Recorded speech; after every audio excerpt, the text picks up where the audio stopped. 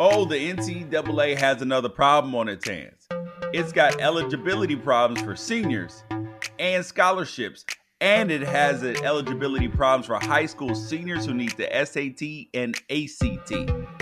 Arizona fan apathy is at an all-time high. What happens if there's no football? Larry Scott takes a pay decrease. Maybe that should be permanent. The conference is sitting on a pile of emergency cash. Should they use it? And we got an interview with former Cal defensive backs coach, current Miami Dolphins defensive backs coach, Gerald Alexander. I'm George Reister with Ralph Amsden, and this is the Pac-12 Apostles.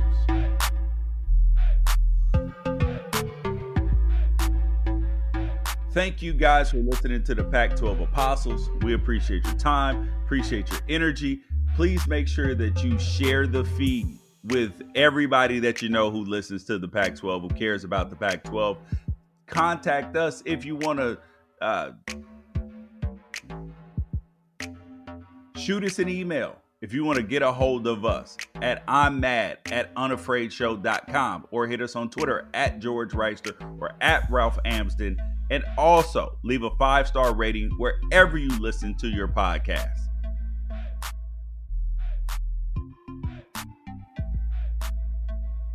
Ralph, oh Lord, some weeks are slow, some weeks are fast, but I will say, no matter what the week is, you are always the greatest Twitter finder, tweet weirdo thing finder, going down the rabbit hole of research man that I know, and I love it.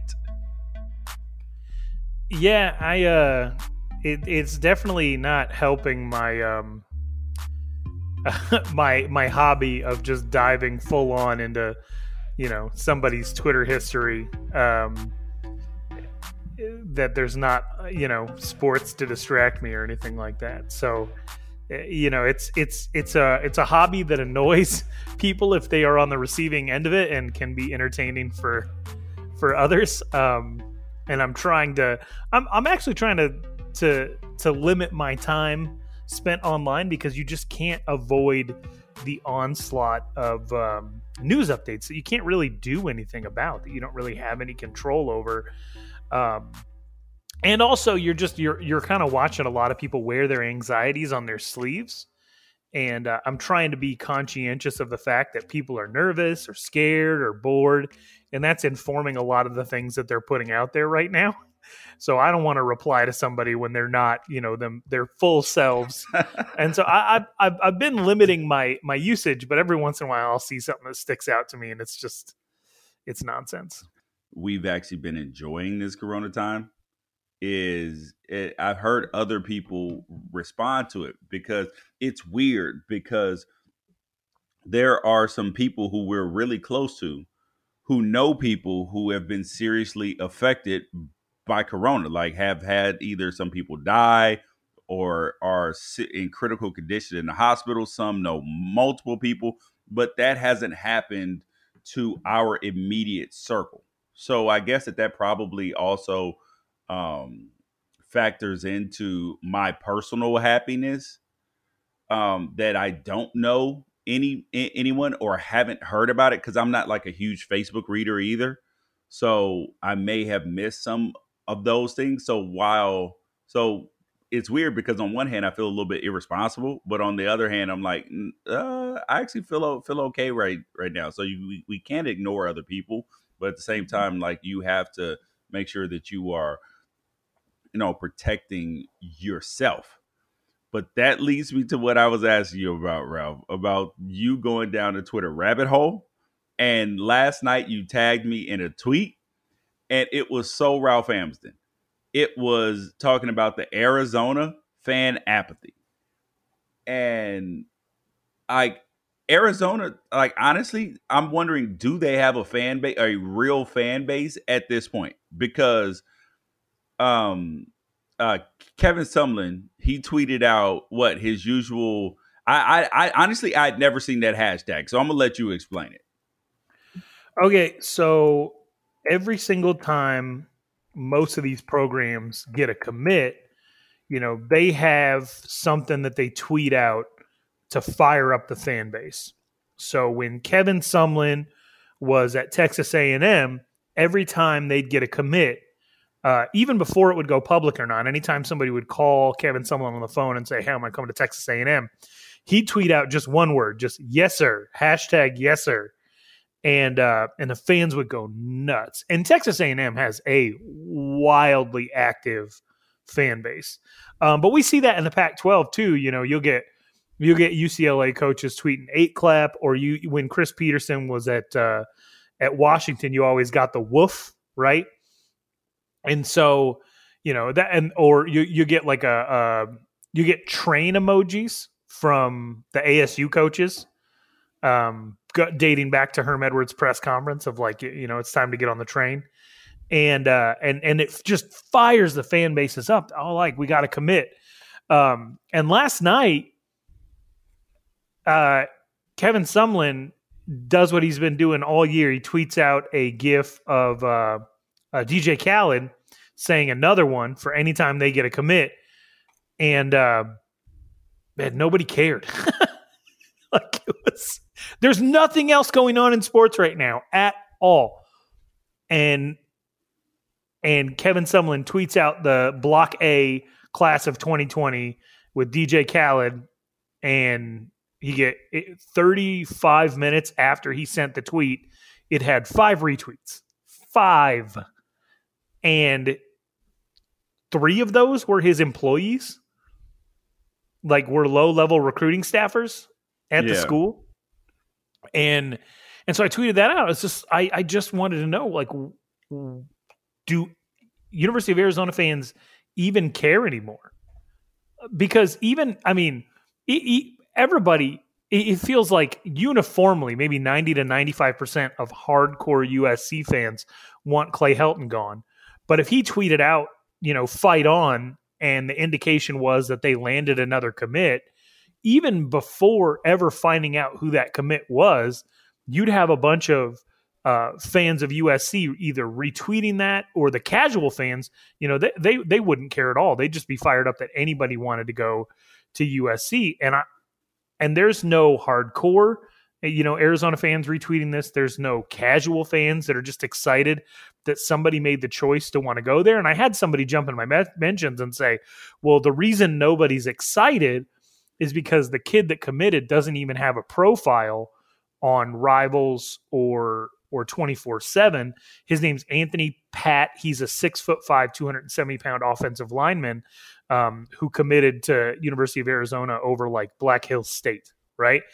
Yeah. So maybe the hardcore recruiting fans, but what about all the just regular casual fans who have no idea about any of this high school recruiting stuff, and all they know is that they got a kid to say that he wants to go to University of Arizona? That should be something that's exciting. And it just fizzled out. If Arizona State announced a recruit, announced a commit right now, if Herm Edwards or Antonio Pierce tweeted it out, wouldn't it be met with, I mean, you got ASU Jedi, you got, I mean, it's going to be noticed. People are going to care. It could be sent out at midnight and people are going to get texts about it. And yeah, exactly. I just think that because most college football fans have the ability to just instantly drink the Kool-Aid. Like even if it's not a highly touted player, it's like, hey, somebody wants to be part of our family. Let's welcome them. Yep. And this is, I mean, this, I replied to you tweeting at me last night with just an example, one small example of an early March, yes, sir, that Kevin Sumlin tweeted with no explanation. Yes, it was just yes, no sir, photo attached. That's it from March of 2015, and it had like 250 retweets and way more likes. And I don't even know if that was about a commit or not, because it would have happened post signing day. I don't even know what that was in regards to, but people just get fired up for their head coach to just, I just imagine if your head coach jumped on Twitter and all he did is write "Go Arizona," like that should fire up the fan base. You should always just be you should always just be one spark away from getting fired up if you're a real fan. And I'm very concerned that they just do not care. And or maybe they're just done with this era, or maybe they're just done with football altogether. And I had a bunch of ASU fans jump in my mentions because I got a lot of ASU fan followers from my time reporting for Devil's Digest, and they were like, "Yeah, well, Arizona sucks. That's just them." But I wouldn't have tweeted about it if it didn't seem irregular for it to just be completely ignored that they landed a player when nothing else is going on. Like, this should be blown up way past. Like, this should be over celebrated, and it's just, they don't care. Yeah, I don't know how. Well, like it's almost like, how do you revive a fan base from the dead? And I don't know if they've had a huge fan base since, like, how was the fan base? How would you have graded the fan base when Khalil Tate's sophomore year? I mean, there was some excitement and attendance was up, and I would they have gone berserk over a commit? They would have cared. Absolutely, they would have cared, but they don't. There's not been anything exciting, and that's the other thing that's crazy to me, is that they brought Kevin Sumlin in to up their recruiting game, and it's been just terrible. And I don't want to say anything disparaging about this kid, but the reality of the situation is that he wasn't even getting FCS offers, right? So they're getting a late commitment from a kid who didn't have any other options. And so, I can see being disappointed, but you're not even seeing that. You're not even seeing people tweet at Kevin Sumlin like, do better. Nobody's saying anything. That's much scarier than every time Clay Helton tweets, he has 1,000 replies from USC fans telling him to get bent. Right? At least they care. At least they care. Mm-hmm. Yeah. Exactly. It's like the old saying that when a coach yells at you, or a teacher, or a boss, or whoever is, when you're like, "Yo, will you stop yelling at me? Will you leave me alone?" And they say, "The moment that I leave you alone, that's when you should be worried, because that means I don't care anymore." So, but you bring up Clay Helton. You asked a question when we were talking about topics last night about what happens if there's no football. What happens to Clay Helton specifically? Because you can't fire him. I mean, how could you possibly fire Clay Helton if there's no season? You already clearly you wanted to retain him. So how can you then fire him when there's zero possible chance that he did anything fireable, because he's not a do something fireable guy? So there's zero chance that he would have done something fireable. So how do you fire him if there's no college football season? That's a legit question. What happens to him? I think he has to stay on the job. Yeah, I don't think that you can fire him. I guess let's back up a smidge. Let's back up just a little bit, because people might be shocked hearing what you just said, that we jumped right into what if there's no football. So I just want to get where your head's at on this, on what the odds are that you think that could even be a possibility. Because if we're talking about it, it means that we at least possess some level of belief that we could see either a delay or cancellation of the football season. So where are you at on that? I'm at the point where I refuse to believe that football will be canceled. However, I'm an intelligent human being, so I must acknowledge that it could happen. That it appears that things are getting better, right? It appears that the numbers are going down, well, except for in New York, and that in the rest of the world, that the numbers appear to be flattening or going down in a lot of Europe and all of that. and people are getting a little bit of hope. But at the same time, they're talking about a potential flare up after, so things could get better by like May. Everybody could kind of get back to work in June, and then August, all of a sudden, you have a big flare up again from everybody who went back to work who wasn't already healed. And you're just like, that is what could interrupt football. So while I do in my heart, I'm like, they can't cancel football. They can't cancel football, right? I am at the same time like, ooh, maybe football will be played with no fans. Like I'm leaning toward, yes, there will be football. Probably, I think that I'm leaning more toward it'll happen without fans more than it'll happen with fans. But then I think about all the logistics of college football that you can't quarantine 100 guys plus coaches plus training staff.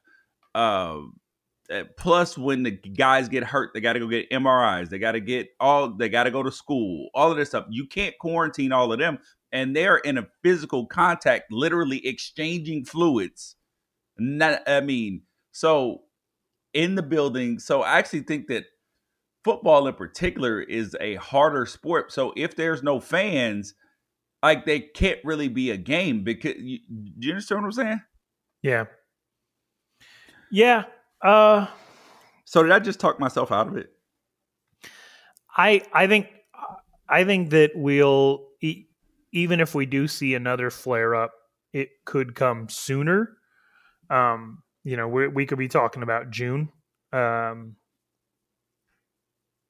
think that they will wait as long as possible to make any sort of decision on what to do with football. I think that now that we saw that they were willing to cancel the March Madness and everything like that, it just has to be on the table. They've made unprecedented cuts, and they've actually canceled entire seasons for people and the most important event in the NCAA, which is the March Madness tournament. So if they're willing to cancel those things, you have to think that football is at least on the table. So I think that's where we get to a point where we say, all right, then we have to examine what would happen with Clay Helton. And my view is absolutely nothing. I think that if anything, it might actually cool people off, because imagine having to keep up that level of energy for 3 to 4 years that you want somebody gone. You actually might see you might actually see some people who were very passionate become apathetic, or maybe go away altogether. But I think for Clay Helton personally, it can't be a bad thing. I don't see them using time off as an excuse to make a move. I don't see that at all. Yeah. No, it's going to be impossible for them to make a move during. Truthfully, it's actually very irresponsible for them to make a move if there is no football. It's literally impossible. The University of Oregon hasn't had a wide receivers coach since the first day of spring ball because they have put a freeze on hiring, like most other schools have. They have put a freeze on hiring because you don't want to add more debt to or more expenditures to your bottom line. They're actually trying to cut expenditures right now while school's not in. They're trying to get it way down. And if there's no football, then there's no need for a football coach. You can't fire a football coach when there's no revenue, because now you got to pay a buyout and then you got to pay new guy. So it would be completely irresponsible. It would be a bad look on the university. It would make students mad. It would make donors mad. Like, there's zero chance that a coach, unless he does a Bobby Petrino, like ride off with your mistress on your motorcycle and crash and then lie about it, and she works in the athletic department. Besides that, nobody's getting fired. Nobody. I mean, if the whole Rich Rod thing had happened at Arizona during this Corona time, he would not have been fired. Like, you just can't fire people during this time. It's just not fiscally or socially responsible. Speaking of fiscal responsibility, how about our boy Larry Scott taking a what I'm assuming is a couple $100,000 pay cut over the next couple of months? It's the right thing to do. It's commensurate with what people in the university were doing, that university officials are doing, who are making far less money than him. You have CEOs, some of them foregoing their salaries. You have all sorts of things that they're doing to help people out. So Larry Scott in 2018 made $5.3 million, which is absurd. The worst conference commissioner in the conference with the lowest revenue makes more than the SEC and the Big 12 commissioner, I think, combined. It's silly. It is absolutely silly. So should he be taking a 20% decrease? Yes, he should be taking 100% decrease. And also, that makes it tough on a side note. You can't fire Larry Scott now either. He may be stuck in the negotiations for the next TV deal. Because his contract is going to be up in 2022. But you did the numbers, Ralph. 20% of his salary. Obviously, if it were over the course of an entire year, he'd be losing a little over he'd be losing a little over $1 million. But what happens if it's just what we believe while we're on lockdown, while everything is shut down, like, till like June or so? Yeah, then basically he'd be scheduled to make about $1.3 million over the next 3 months, and instead it's going to pay him just a little over $1 million. So we're talking about maybe like a $270,000 hit to his pay, which is nothing to sneeze at. But obviously, he makes a lot of money at 5.3, and this is assuming he hasn't received a raise in the last 2 years, because the last data that we have for the pay that he took home is 2018, when he was making $5.3 million annually, which I think you'll like this, George. If the Pac-12 network is available in only 18 million homes, and available doesn't mean that people watch it. If the Pac-12 network is only available in 18 million homes, that means that Larry Scott collects 29 cents for every single home that the Pac-12 network is available in. Wow, that is incredible. Dude, 29 cents. I'm not giving him a nickel. Actually, I am. I just wish I didn't have to. But those are some of the, major impacts of it. But the conference is going to be is going to lose from not participating in March Madness $15.5 million in revenue. The conference is. And yeah, it could have been a little bit higher depending on how far the teams advance. But that's $15.5 million. But then we come find out from the handy dandy people from Jon Wilner that the conference actually did something very responsible. They kept a reserve. When they got the new TV contract, they put $2 million in, and then they put in $5 million for 4 years.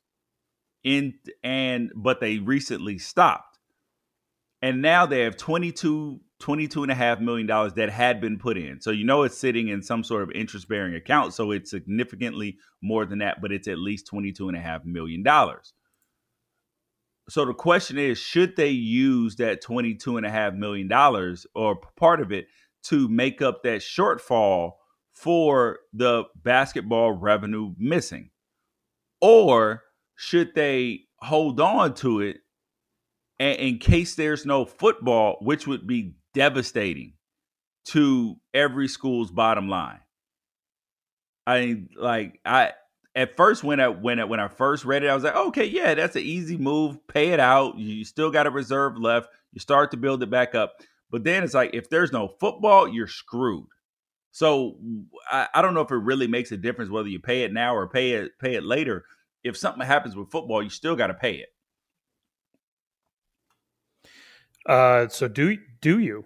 I mean, that's the whole thing of and how far does it go? What do people use that money for to make up the difference of expected salaries for their coaching staff? You know, I talked to a college football coach earlier this week because, you know, I'll field calls all week long about different prospects and, you know, and people, you know, getting my opinion on a kid or usually it's just people calling me for somebody else's phone number. But, you know, I talked to a college coach this week and it was, you know, they were in a situation where they are at a college now and an opening is coming at another college and they got the call to say like, hey, you should make this move. And things are all so uncertain right now that they're turning down that job and that raise because they're not sure that, you know, where the funding's going to come from. At least at their current school, they have a guarantee, you know, that they'll at least be paid out through the end of the year. But those things haven't been put into place at the other school. Right. And so it was just, it's been interesting to talk to, you know, a few coaches this week actually that have moved on to new schools and wanted to be able to hit the ground running, but instead they're just at home hanging out with their family. And a couple of them have told me the same things that you said, like, I don't know if I've eaten dinner 10 days in a row with my family ever. Right. And so they're kind of, but at the same time, the expectations of the family is that pace. So there's also some downsides that come with being around all the time. But, you know, all these coaches are forced to just kind of watch film and think, you know, and coaches don't often slow down. It's those moments when they do get to slow down when the season ends that you often see a lot of movement. Well, extend that period out over the course of several months, and you have restless people in a restless profession being forced to rest. And it's just been really, really interesting. And the uncertainty, it's really building up of, you know, hey, the only reason that I'm living in this podunk town where I don't have any connection to anybody, and now my kids are locked away, having moved away from somewhere where they actually had friends, and we're all in this town together where we can't even go out and get to know the town. You know, what do we do? And it's just, you know, I'm not asking anybody to be extra sympathetic for people who are, you know, financially doing just fine in a time where 10 million people are filing for unemployment benefits. But I think that it'll be really, really interesting to see what comes of the coaching profession and how this shapes some people. Yeah, it's just, it's a really, really interesting time for these folks who would be out on the road right now, who would be hosting visitors, who would be together, coming up with plans, who would actually get to work with the players on campus. A lot of these people haven't even had a chance to meet the players that they're going to be coaching yet. Yeah. Oh, yeah. Yeah. Like the Colorado's coach. Carl Durrell. He hasn't even had a chance to meet his players. Hadn't even had a chance to meet them. So, yeah. So how do you build chemistry? How do you build rapport? How do you build a culture? Because you got the same culture that was left there by, and granted, that may not be a bad thing, but you don't get a chance to put your stamp, your mark, your imprint on your team. So I think that the college football season, if it does happen, that teams are going to be flying blind a little bit, because spring ball, like there has been a spring ball inequity. I mean, if you really think about it, there have been some schools that have had a lot of spring ball. Like you know, some of like Arizona State, they've had a lot of spring ball. But then you have schools like USC, Washington, one practice, no practice. It's tough. It's tough, and I guess especially if you're breaking in a new quarterback. Yep. Oh yeah.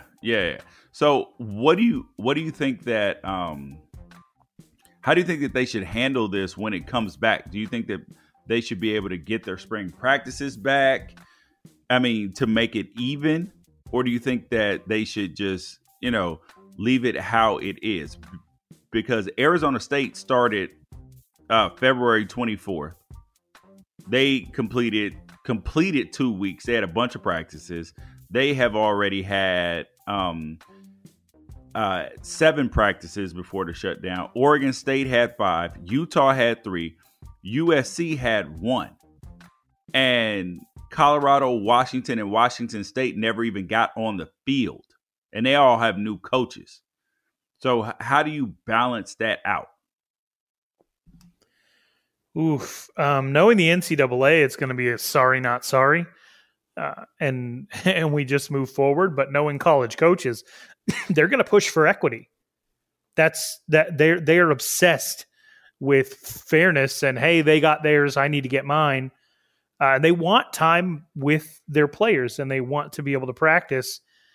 But it has to fit within NCAA rules, right? You can't say, hey, that 20 hours a week that you're allowed to have them gets bumped up to 27 hours a week over the course of a 3 or 4 week period so that we can make up for it, because they still have to do school as well. So, something has to give, because I don't see Washington. I don't see Washington State. I don't see these schools saying that it's okay that they didn't get that time that other people got with their players, and Arizona State gets to kind of just sit back and they're playing with house money right now. They're playing with house money. Yeah, and at the same time, they needed it. They're switching from a 3-3-5 to a 4-3 base defense, and they got 4 new offensive linemen to break in, and a new running back and a new primary receiver. So they need it. They really need it, and they were able to get some of those practices in. And I don't think it's going to be the difference between winning games or anything like that. But if it's a game of inches, then if somebody does end up losing, what's going to stop them from turning around and saying, well, hey, but they had 7 more practices than us, so this wasn't actually fair. I think by the time you get into Pac-12 play, you will have had that time to gel as a team. At that, I don't think it matters when it comes to squaring up against other Pac-12 teams, because then you're already 2 months into the season. Everybody's already in game shape. And if you're going to be on the same page or not, it will have happened by that time. So I don't see there being a real extreme advantage. But some of these teams are going up against some powerhouses early in the season that are out of conference, and they need that, right? And Ralph, are you a crazy man right now? Seriously, I don't know. I think that it takes a while to get warmed up. But once you're warm, right? I don't think that the number of practices that they're missing in the spring is gonna make a difference in November. I think that it'll be more evident in August. Oh, okay. See, now that I agree with you on. Now that I do agree with you on. But the problem is where I see it is obviously, like you mentioned, great point. The big matchups. You got Washington, Michigan, Oregon, Ohio State, Alabama, USC. Huge matchups in the beginning of the season. The problem is this, as I see it. Spring ball is where you see a lot of really good talent emerge. Like, there's always, every team, there's 1 or 2 kids that you're like, oh, wow, where did he come from? I didn't think he was going to start. And they get those reps. They get a chance to get better. I mean, that's how the Brady Breezes happen, or other walk-ons. That's where they earn their money, earn their scholarships, and earn their playing time. And to come into the fall, whoa, like and coaches are going to want to hit. They're going to want to tackle. I think it's going to put a premium on good coaching because you're going to have to be able to teach without being on the field as much because you've lost a lot of your teaching time. So now teaching has to be more paramount than even your on-field time. So you got to get kids focused to buy in and be concise and clear on your messaging and on your expectations and conveying your scheme. So I think the good coaches will excel, but I can see a scenario where if things get pushed back like way deep into like kind of midsummer even, where they can't do spring ball, where they got to just go into camp, that you could have chaos this college football season because teams aren't going to be ready in the beginning. So you're going to have losses at the beginning. I mean, from top teams, I think that some of them aren't going to play well. On some weeks, it's going to throw everybody off, and you could have like three lost teams in the top 10. It like by like or two lost teams in the middle of October. I think that this could be chaos, dude. Or the exact opposite could happen, and because you're talking about coaching overcoming talent, and I think that happens with more time to prepare. So you might actually see some of these teams that have recruited well the last couple of years, if everybody's on an equal playing field of not being able to prepare the way that they want to prepare, you might see the teams that are just more talented come out and jack stomp everybody else. I mean, that's the other side of this is if battles are won in preparation and you can overcome talent with preparation, a lack of preparation is possibly going to give the advantage to talent. So you might see these teams that have just stockpiled monsters over the last 3 years go out there and have a much larger advantage over some teams that would traditionally be able to scheme their way into some of these games and steal some wins. But here's my question. How do you think it's going to affect a guy like Anthony Brown, who is a 3-year starter at Boston College, has decided to grad transfer to University of Oregon and was hoping to get a fair shake to take down Tyler Shough, which I've said on this podcast that no matter who comes in there, it's not going to happen for them. But you might have a different mindset on this. That's that you're an alumni. You want them to be in the best possible position, regardless of who's playing whatever position. I have a little bit of a bias knowing Tyler and his family and watching him play over time. And Anthony Brown's a good player. He went 14-11 at a school that doesn't win all that much, and he's got a lot of experience, but he's not able to go out there as a grad transfer and gel with this team that all has a relationship and has chemistry with Tyler. Do you think that this ends up putting him at even more of a disadvantage? I think for Anthony Brown, I think that this sucks. I think that he was getting ready to grad transfer like a bunch of other kids. And now everything is shut down. So they can't go on visits. They can't make quality choices. And now he got an opportunity at Oregon and he's like, I should probably take that one. And granted, he doesn't know anything about Shough. He just knows what people have told him. He knows that there's an open job and there's a guy who hasn't played. And it's not like it's that there's the hype surrounding him like it was like Tua Tagovailoa at Alabama. So he's like, ooh, an opportunity. And my options are limited because of the coronavirus. So he took an opportunity. So I thought for him, ultimately, it may be a bad move because Shough probably is already entrenched. He knows the system, all of this. He played a little bit. But in Oregon's history, all their transfers have started. You got Akili Smith, but he turned out to be a high draft pick. Vernon Davis and Dakota Prokop, even though he only started a couple games, then Herbert started. So history sort of says it, but not really. It's a different situation, different staff, all of these things. And so I think for Anthony Brown, it sucks because he didn't get a chance to make the best decision possible. Because if you see after spring ball and you're like, oh, this kid's clearly going to be the starter, then maybe I shouldn't go there. But for Oregon, I love it because they didn't have a whole lot of depth and experience in the room. So truthfully, whoever starts is going to be a good option because that means that you beat out a good player. Like if Anthony Brown starts, then I'm like, okay, I don't think he's a national championship caliber quarterback, but with their defense, you never know. And if Shug starts, that means you know that he beat out a good player who started multiple seasons and gotten better every year. That could prove like really, really good for Oregon. Yeah, and maybe honestly, maybe this kid's just built different, because he was interviewed on his decision, and he just said, there were no guarantees, and I didn't want a program to tell me the starting job was mine anyway.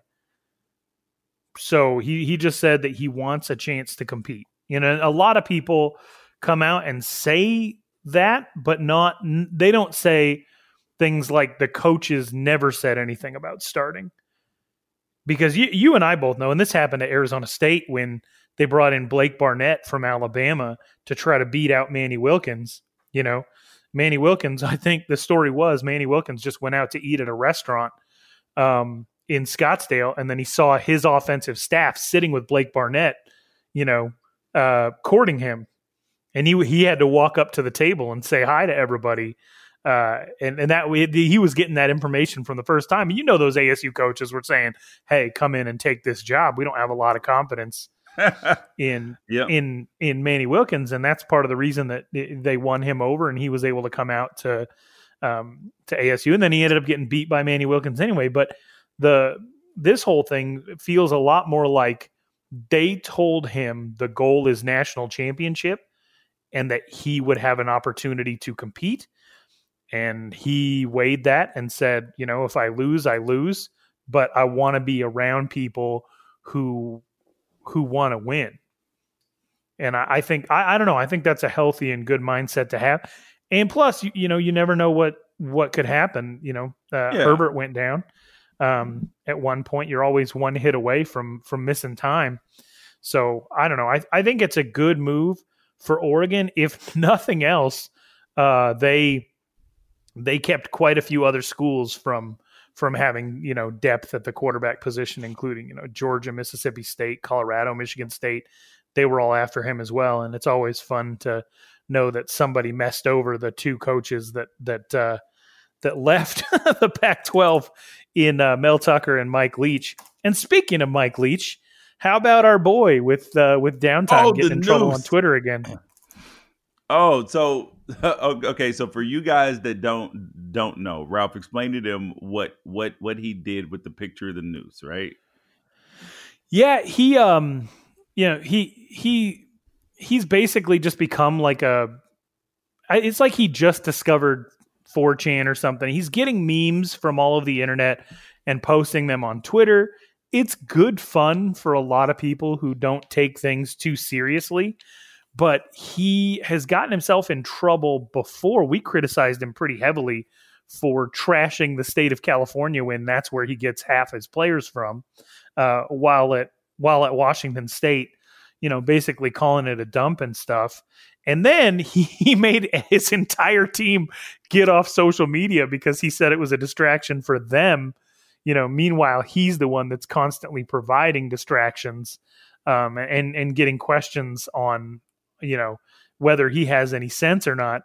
He goes out to Mississippi State and he tweets what is on its surface to anybody who doesn't have any cultural attachment to the image of a noose, something that might have been kind of humorous, and like a woman that was like knitting a noose because she had to spend so much downtime around her husband because of the coronavirus. But it was his own players that were like, what in the hell? Like, this isn't hanging people in the South isn't funny. Right. Yes. You are in the state of Mississippi. This is not Washington. Mississippi. There's still lynchings going all up into the 90s. They still would find people lynched.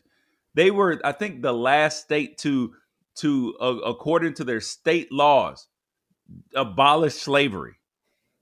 Literally, like within the last decade. So you're like, come on, bro. Come on. Like he's too smart to not realize the temperature in the room, because that's absolutely terrible. Speaking of terrible, though, I got a headline for you, Ralph. Tell me what your first reaction to this is. Okay.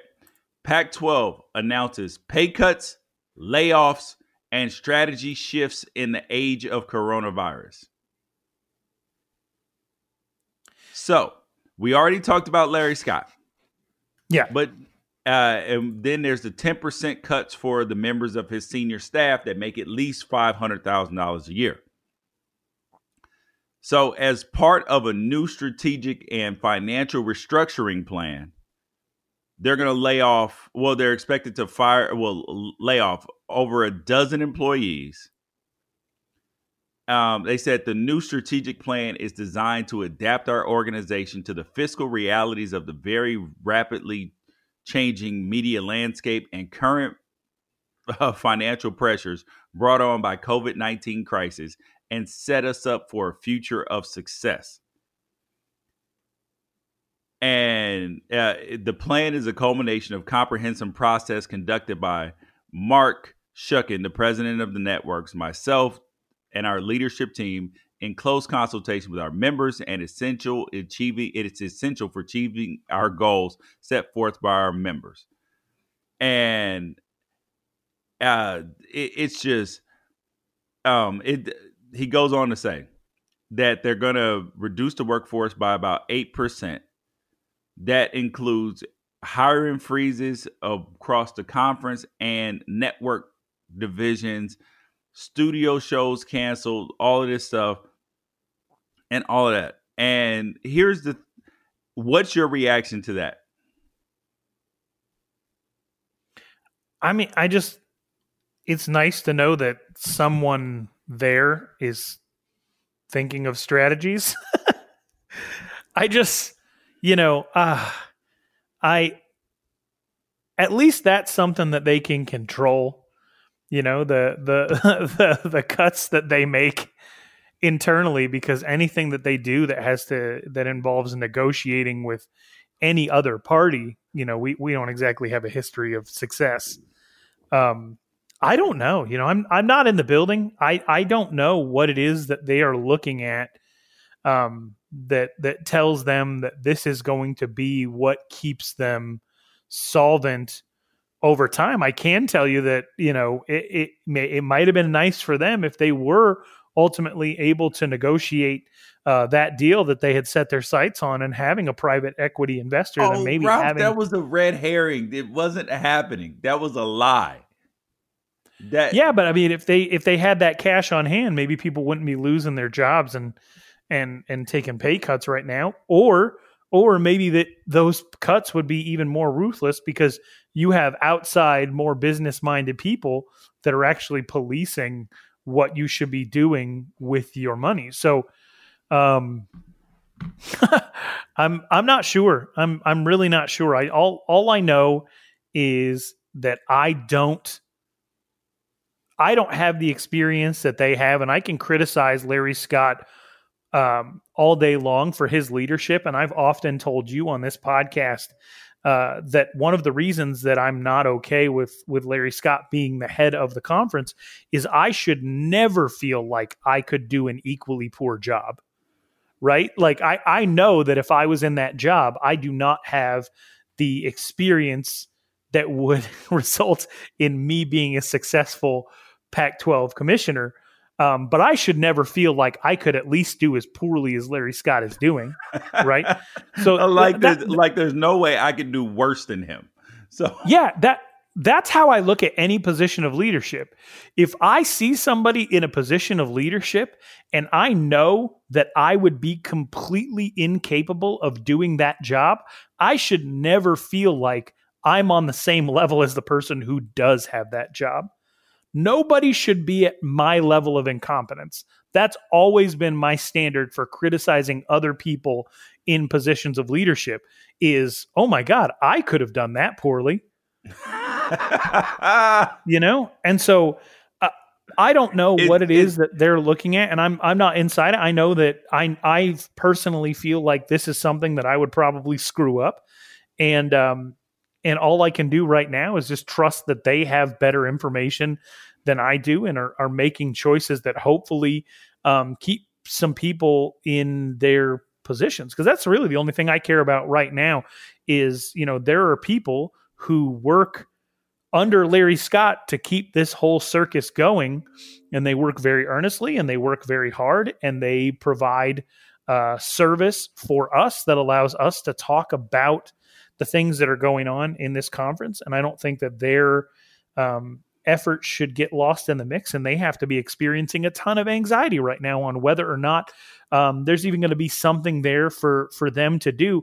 Whatever they can do to keep people in place, save their jobs, and allow them to feed their families is something that I'm all for. But at the end of the day, I just don't know what it is they're looking at. I don't know what their projections are. I don't know, what they're expecting as far as an overall dip in revenue. And a lot of these people who are experiencing this anxiety are also dependent on Larry Scott to go out and do his job. Bingo. And if he hasn't been able to build up this network and to a point of health that would have made their lives easier to this point, I'm not sure that they can have confidence in him to steer the ship, when things are actually really getting stormy. But we have no choice but to find out what's going to happen with him at the helm. I love what you said there about the level of incompetence. It's almost like a wins above replacement model, where you're like, okay, what is Larry Scott's wins above replacement in terms of just an average of an average commissioner, or even an average educated person? I mean, like, it's the reason people hate called third strikes, right? Because I could have stood up there and not swung the bat, and walked back. Like, try at least, if it's within the box, take a swing. Nobody likes to really feel like they are like that they could screw things up, in the same, at the same level that the people who are in charge are doing it. And I just think that, Ralph, I'm still in this. So you're gonna hear me one day on an interview saying this like it's my own.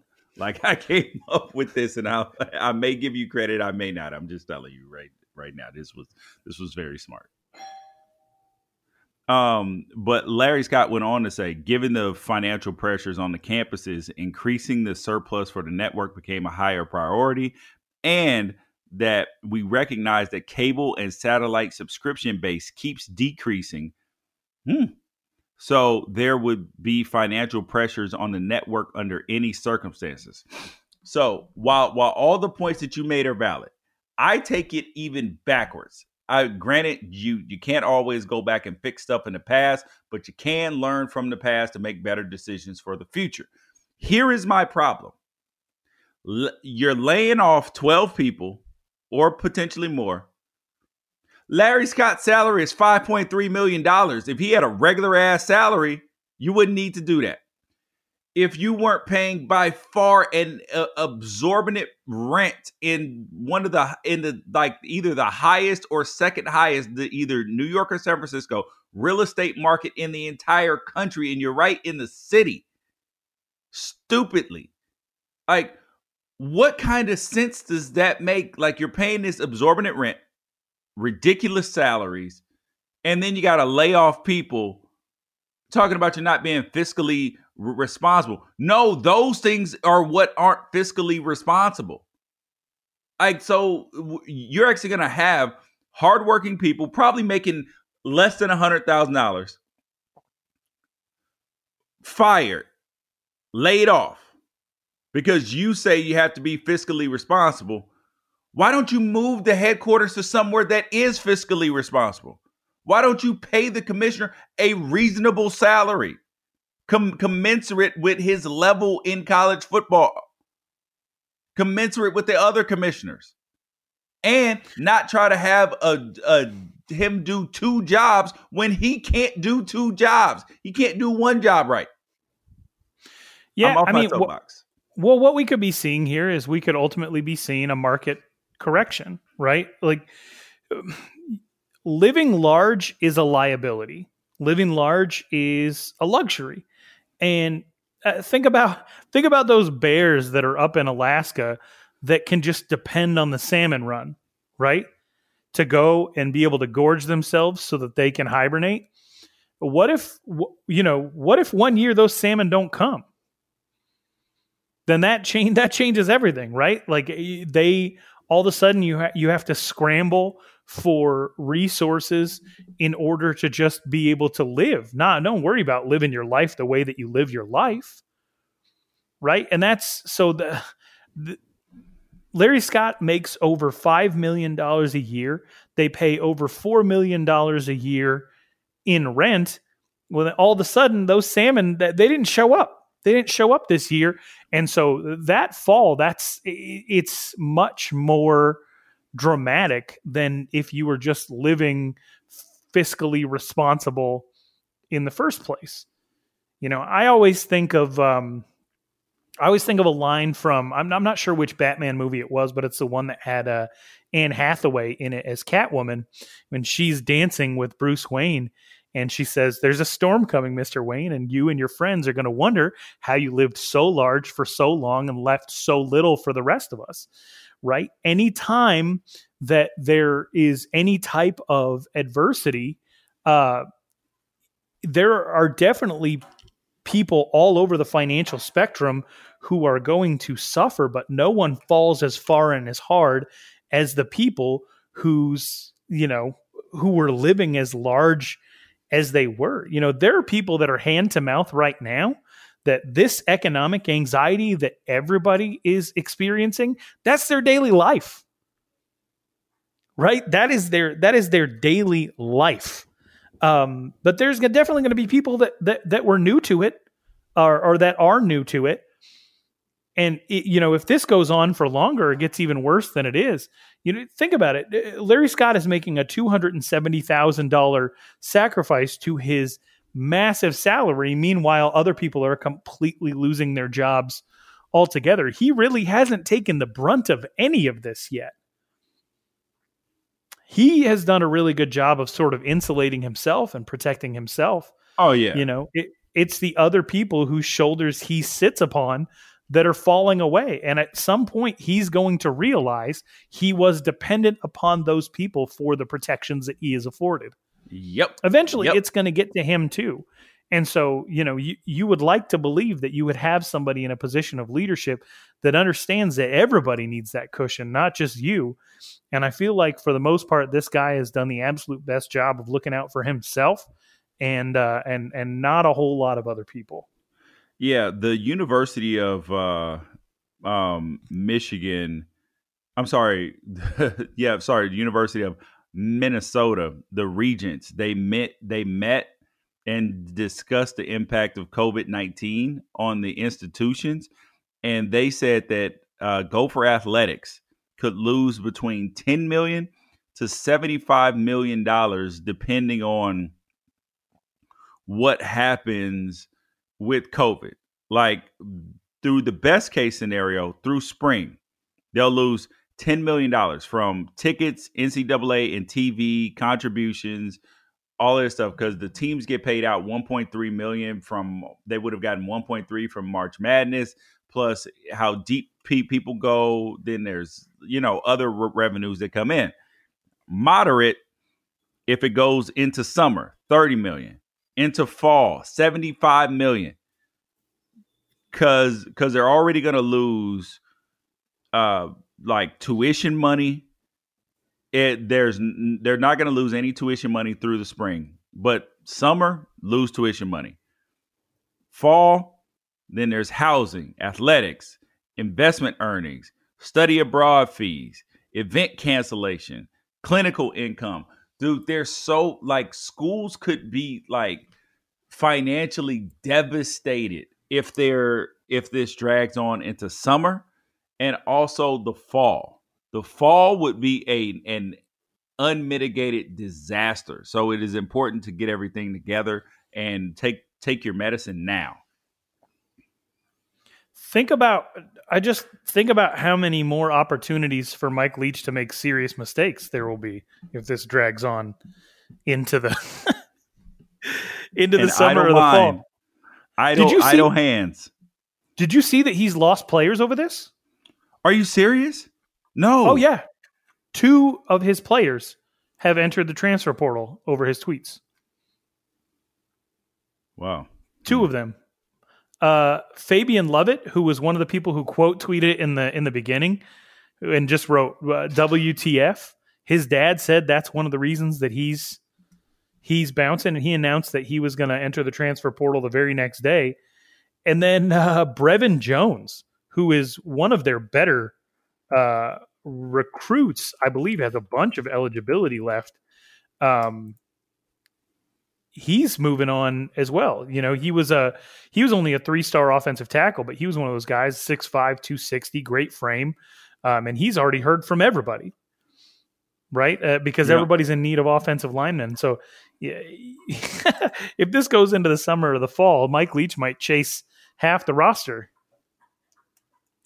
That would be insane. But the problem is a lot of them don't really have a lot of places to go, which brings us to the high school kids. High school kids are being impacted, and so are colleges. So a lot of people don't always know that how big of a deal ACT and SAT scores factor into it. Because if you don't have qualifying scores, you got to go to JUCO. But there are a fair number of kids, not a lot, especially not the ones who signed in the winter, because pretty much all of those kids are qualifiers. But the kids who sign in the spring, some of them are on the cusp of qualifying. So they needed SAT or ACT scores. And they had another 4 or 5 times to take the test between like February and when school got out, May, June, another 4 or 5 times. Now all of those are wiped out, vanished. UCs have already said that they're not taking SAT scores or ACT scores, factoring that in for fall applications. So that may, make room for kids who either took it or like we talked about, like Cal and UCLA may be able to get different kids in the program. And Gerald's going to talk about that and speak to that too in a few minutes. But that's crazy. Like, what do these high school kids like? Because there's no way the NCAA gets all of this right, Ralph. There's no way they get the seniors getting the extra year eligibility, getting the scholarship counts right, getting these high school players right, getting the money. I mean, like, there's no way an institution who regularly does things to kick athletes in the balls gets all of these things right. Well, think about this. Think about all the people who have filed appeals for health reasons of saying, like, hey, my dad has a heart condition, I want to play closer to home. And the NCAA has said, oh, well, you have to sit out a year. It doesn't matter to us. What are you going to do when you have an influx of 150 extra student athletes who say, hey, my family has been adversely affected by coronavirus. I want to play closer to home. Do you treat them like you treated the people whose parents had heart conditions and cancer? Or all of a sudden, because this disease is something new and different, do you have to approve everybody across the board? Maybe does it build in a little bit of extra compassion for when people are dealing with family health issues? Yeah, that's a legit point. I mean, yeah, how do you handle all these waivers? Do you just blanketly approve them because you don't have time to like, where you have the right to a speedy trial in real life? You have a right to, like, there are bylaws about how long and rules about how long appeals can take, all of this. So they have to be done in a timely fashion. So it's a matter of, all right, like, how do you take care of all this? How do you take care of all this remotely? How do you get lawyers involved? I mean, there's so much stuff that affects it, and there's no way the NCAA gets all of this right. It would be hard for for Solomon to get them all right. So, right. So and I would say this. Double A. I would say this. They need to look back at the era of Katrina and a lot of the exceptions that were made for hundreds and hundreds and hundreds of high school level student athletes, of helping them reacclimate into different areas. Issues of domicile were up in the air. There was all sorts of nonsense that was going on. And any exception that was made for any of those kids at that time, you have to go back and look at the fact that the world didn't stop turning, that football didn't end. I remember very vividly back then of, some people they'd have some sort of outcry of, oh, Timmy moved into our district, and all of a sudden, there's a 6'6" wide receiver at this high school that's only there because of Katrina. What did this high school do to get them in there? And there'd be people saying, this is unfair. This is unfair. And people would completely lose sight of the fact that, like, hey, Timmy had no intention of ever being at that school in the first place. And the only reason he's there is because his entire home washed away. So just get over it. Right. And so we're probably going to have to get to that point where we're callous with some of the people who want to bitch and whine and complain about some of the accommodations that are made for some of these people, because it will adversely benefit some people who they don't want to have a benefit. Right. And so, but those benefits happened in the course of trying to accommodate a large group of people, and the world didn't end. Nobody's life ended because, we made exceptions and allowed for people to settle in to certain places here or there while they were rebuilding their lives. And I think that, some people are going to try to take advantage of the NCAA in this time, because that's just human nature. Everybody is working to be a lobbyist for their own self-interest. And whatever exception you make for somebody else is an exception that somebody else is going to try to take advantage of. But the truth is, you have to do a cost-benefit analysis and say, what can benefit the most people? What is most fair to the most amount of people? And I think that when it comes down to people's health and being around their family, you have to allow for people to make those transitions. And if other people ultimately use it to their advantage to be able to play sooner, closer to home, so what? Oh, well, like that's the worst possible thing that happened. Nobody's dying. No crimes are being committed. This isn't an issue of morality. It's an issue of fairness. And you're just going to have to swallow that pill. You're going to have to not think about what is and isn't fair for a while, because what is not fair is that there are people who are getting this disease and their entire lives are being upended. Yep. 100% agree with you there. What do you think about, before we get to Gerald's interview, last thing up, you were the one who informed me about this, that Tyler Johnson from Arizona, what's going on with him? I'm sorry, from Arizona State.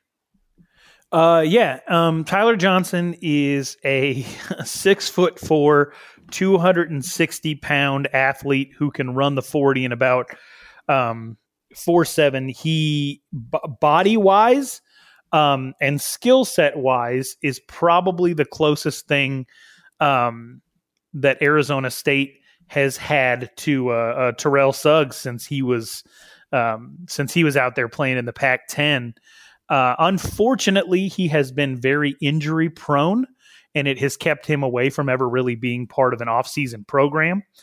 And he's somebody that I'm a little bit closer to, and he told me that when he saw Herm Edwards get a knee replacement, he looked at that and he was like, man, I do not want that to be me. And so he made up his mind. And I think part of it was just playing in a 3-3-5 anyway, and only getting about 7 or 8 reps a game, all on third down, just saying, go get the quarterback, right? And so I think he looked at that and he said, this isn't worth me having to change out my knees in my late 50s, early 60s. And so he just decided to medically retire. And the entire time, Antonio Pierce is like, I'm going to get you back. I'm going to get you back here. And Antonio Pierce was telling anybody who would listen that he was going to convince Tyler Johnson to come out of medical retirement, rejoin this team. Well, now all of a sudden, Marvin Lewis is running this defense, and they're going to have to transition to a 4-3. And Tyler Johnson is no longer going to have to be a linebacker. They can just go and put him on the edge and have him be a permanent edge rusher. And so I think they've been running that by him. And he's in a position where he did miss what they had of spring practice again. But he's just such a naturally gifted athlete that they figure they'll find a way to make it work, because they've been finding a way to make it work, even though he hasn't really done a full off-season workout program in his entire time at Arizona State anyway. So he has 2 years of eligibility left, and they think that they can take him in those 2 years and turn him into a legit NFL prospect, like his dad, Bill Johnson, who played for the Buffalo Bills, I believe, among others. And so, so that's the plan for him, and it'll be really interesting to see if it makes a difference, because that's where Arizona State is the most thin, is on the defensive line. And he really is. He's a really special talent. I'm going to send you his highlights from high school, George. He was their punter, punt returner, and kick returner at 6'4", 260. And they also played him at wideout, linebacker, and running back. Oh, wow. Yeah, and most of his offers were for tight end, but he had never actually played tight end. So when he ultimately got the offer from Arizona State to go in and play linebacker, that's what he decided to do. But yeah, that'll be interesting for them, because that if Arizona State has one hurdle to challenging, I believe, USC for the Pac-12 South, it is that defensive line. Because they're going to be playing guys who played on the outside of a 3-3-5, like Jermaine Lole. They're going to be moving them inside, and they'll be kind of undersized for that in a 4-3. And I can see some teams out there, going out and trying to really force the issue and run the ball on ASU. And so to be able to fortify that defensive line is maybe the one thing that they can do to. I personally believe USC has 1 year left in them before they really fall off the cliff. And so if ASU is going to challenge USC, they need a pass rush to do it.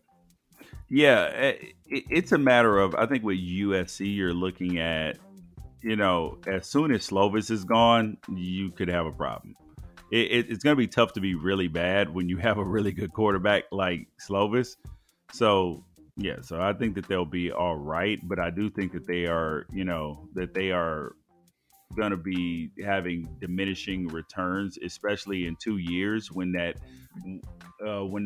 those back-to-back recruiting classes are expected to be starters or high-impact players. That's going to be tough because they're going to be short on those for sure. Now it is time. I was able to interview Gerald Alexander the other day. He is the Miami Dolphins defensive backs coach. He was the Cal defensive backs coach. He's part of that Justin Wilcox staff that took the worst defense in college football and made them into a very, very stout and respectable defense that Washington couldn't score on, that Washington State had trouble with as well. They shut Mike Leach down as well. So, and he talks to us about all sorts of things. Listen in. We got Coach Gerald Alexander in the building. Not only is he a coach, not only is he a former NFL player, but he also happens to be a friend of mine. You were able to get the Arkansas State undergrad assistant, then the Washington grad assistant, and then you've interned with Titans, the Buccaneers, like you said, and then were the defensive back coach at Indiana State, then went to Montana State, to Cal, and now with the Dolphins in 10 years. Well, in less than 10 years. Mm-hmm. So, that's a lot of moving around. And you have a family, a growing family, kids. How has that impacted your family? And I know for me, I could never get into coaching because I'm not willing to make that sacrifice. So what does it take to make that sacrifice, and how has it been for you? I think it takes a great and understanding wife, for all the things and the challenges. Because, fortunately, I've been on kind of the better end of the moving and the picking up and being in a different area. I mean, I have, there's two kind of coaches. There's the ones that are hired and the ones that are fired, and I haven't gotten to a situation where that was the case yet. But I think with an understanding wife and the amount of time that we're away as football coaches, especially as college football coaches, just being on the road and recruiting and doing all those things and making sure that home is still being held down, especially with us and our family and the amount of kids we have and what my wife does with the kids and and then one day saying, hey, this phone call just changed our life and we're picking up and moving, and be good with that, and just have an understanding of what's to come and all of that. And so it's it's our life, it's our life that we've accepted. We know what it is, and we understand, and she understands the role that she plays. And, I just try to do the best that I can to support her. And obviously she does the same. How much, I guess, as a man, as the wage earner, you have a high responsibility to make sure that you're not slacking off at work, that you're putting the best, not only trying to win, but you got to try to win for your family too. So what is your ultimate motivators? Because I know that there's more than one for you being great at your job. Is it your family? Is it winning? How do those things balance into each other? Well, I think for me, man, it's really the process. I want to be the best teacher that I can be. I want to be able to give the information to the players that's going to help them do the things that they are capable of doing and some. And ultimately that results in winning. I don't necessarily think about winning as a result, because winning is a process. Before the scores are even lit up on the board, there's so many things that go into the preparation that leads to winning, and so that's really my motivation. I think that's every coach's motivation. I can't speak for everybody, but I think that's my motivation, and not necessarily, of course I'm motivated by my family, and I want to do good by them, and I want to do good by the people who are putting me in the responsibility to be able to develop a unit. But for me, every day, it comes down to being a great teacher, a great motivator, and doing what I need to do to get the information to the guys so they can succeed on the field. And ultimately that would result into wins. And even if unfortunately we do maybe everything right and it's from a preparation standpoint, and hey, we go out through competition and we don't win that game, being able to take that information that we got, whether it be from a win or a loss, and then just try to improve on that, and just trying to improve every single day. And that takes care of itself in regards to everything else, big picture wise, whether it be the motivation of family, winning, and all the things that come into this business. Well, you talked about the preparation, doing all the things the right way doesn't necessarily yield the results that you always want, but it's about the process. And I saw that a lot at Cal when you were the defensive backs coach at Cal, and also under Justin Wilcox, who I played with at the University of Oregon. And I loved the way that you guys played. You guys played hard, no matter the adversity. And last year, you guys were on a roll. What were you guys? 5-0. Then Chase Garbers, your quarterback, he goes down, and I thought you guys were going to lose every game after that.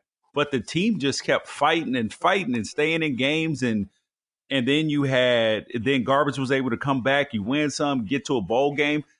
Tell me about, and tell the people about what it was like building Cal from what you guys picked it up from, which was one of the worst defenses in the whole country, or the worst defense in the whole country, to building it up to where you left it. I think it all started with the leadership, and what Justin wanted in regards to just everything that we talked about from the very beginning, how he wanted the guys to play, how he wanted them to work, the behaviors that he wanted to set within the culture. And ultimately, again, that process was going to lead to the victories on the field, and the belief, depending on no matter the circumstances, being able to battle through adversity, no matter what, and get the results that we strive for and we work for. And again, they may not always necessarily be ideal situations that we're dealing with. Obviously, losing a starting quarterback, as you're going through, at the time, an undefeated season. Right before conference play, really the thick of conference play, it's not ideal, but it's also not an excuse, and we know that, the next man has to step up, and we got to pick up the slack and just, seeing how those guys played, whether it be that year or the year prior, or even the very first year, it was just building blocks on top of a long process when you're just trying to build a program, kind of win with the guys that you basically accumulated through the first year, and starting to set the trend and starting to set the culture for the guys that are going to be returning over the course of time, as well as adding additional talent and really trying to get the thing rolling in the direction that you want to. And I look forward to seeing how those guys are able to do, obviously post my departure, because I know how the thing was built. Well, you have a lot of sayings that you talk about, but I want to talk about where you said that you win with your guys and all this stuff. So there are some coaches who believe that they recruit our kind of guys, and some guys that they recruit you no matter red flags, anything, history, because these are high school students, and all they want is talent. Like, when you are a coach, how much do you think that our kind of guy, that a certain type of kid who's good in school or perfect character, this or that, where do you draw the balance in a kid that you ideally would recruit with no like school limitations? Like, it's different, a kid you can recruit at Arkansas State, then you can recruit at Cal, then you can recruit at Alabama. So if you were at the highest level of school, what kind of kid would you recruit? Like, who's a perfect kid? I think you got to recruit, obviously, a talented guy, a talented guy that's really that's motivated. I think the number one thing, especially when you start talking about college athletics and obviously the attention that goes into recruiting, you got to really be able to find a kid that loves football. A lot of guys fall in love with the recruiting process and the attention that it gives them and the popularity that it gives them. And we all know, and you being a former player as well, that, once that's over, that's over. And it's hard. It's hard to be a successful college football player. There's a lot of sacrifices that you have to make. It's very hard work, and there's a lot of time, and I used to tell guys when I was recruiting them all the time, hey, you have, 12 games a year, 4 years, man, you got 48 guaranteed opportunities outside of any conference championships or bowl game, but 48 guaranteed Saturdays or game day competitions that you're going to play. And there's a lot of time between those 48 opportunities that you're going to play in order to be able to perform. There's a lot of practice time. There's a lot of time outside of the building, time outside of our meetings, time outside of the required work for you to be able to go out here and be as successful as you want to be on the football field. And that takes a lot of time, and it's going to be hard. You're not going to come in right away and be exactly who you were when you just left high school. And so a lot of guys, that's hard. Even the most talented individuals in the country, that's a hard pill to swallow. And a lot of those guys, they don't necessarily flourish in those kind of competitive environments because we're trying to get a lot of different talented guys. So I think for the simplest way I can put it, man, you got to find guys who love ball. You got to find guys who love football. You got to find guys who love the competition of it and everything about it. And at that point, you got a guy that you can develop and build around, who's coachable, who listen. As long as you give them the right relevant information, they'll try to continue to improve. And, I think that's your plus one when you're looking at a prospect in high school, or really, obviously, where I am today. You got to find guys who love the game. Yeah. Well, you have some famous quotes, and I love one of the best ones I love is that you say to kids, and you put it out on Twitter, not just to your own kids. You say, "Stars can't save you." Right. Can you explain that concept? Well, I think, everybody has, a status, going in, whether you're the 5-star kid or the walk-on kid, or the first round draft pick or the undrafted free agent. Everybody comes into maybe their level, or even the Pop Warner All-Star, and the kid that, barely even played because he just was too small or too slow or too big in Pop Warner. And now they enter high school.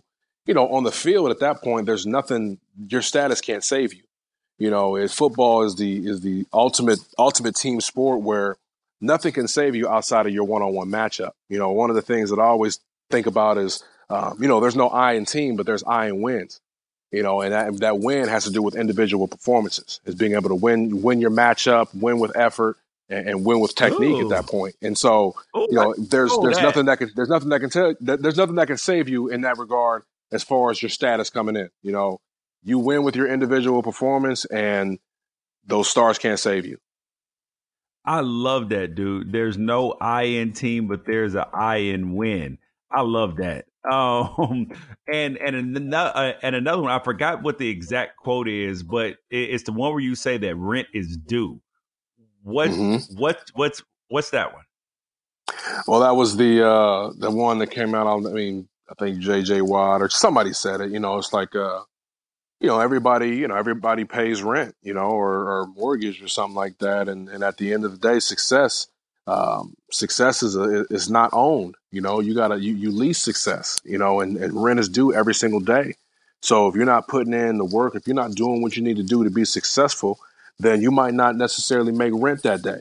And that means that somebody might have moved into your spot, and so that's kind of where that came from. And again, just given, that's the responsibility of the coach, man. And sometimes sometimes it goes beyond the information of the playbook and just putting maybe some things into perspective. Maybe it's just for that 3 hours of practice that, you need the guys to push through, it may be the middle of camp, or it might be it might be right before a game to give them something else, just to give them a little bit of a nugget where, hey, this makes sense. It's just a different analogy to say the same thing, man. Hey, we got to go out here and put in the work in order to get what we want.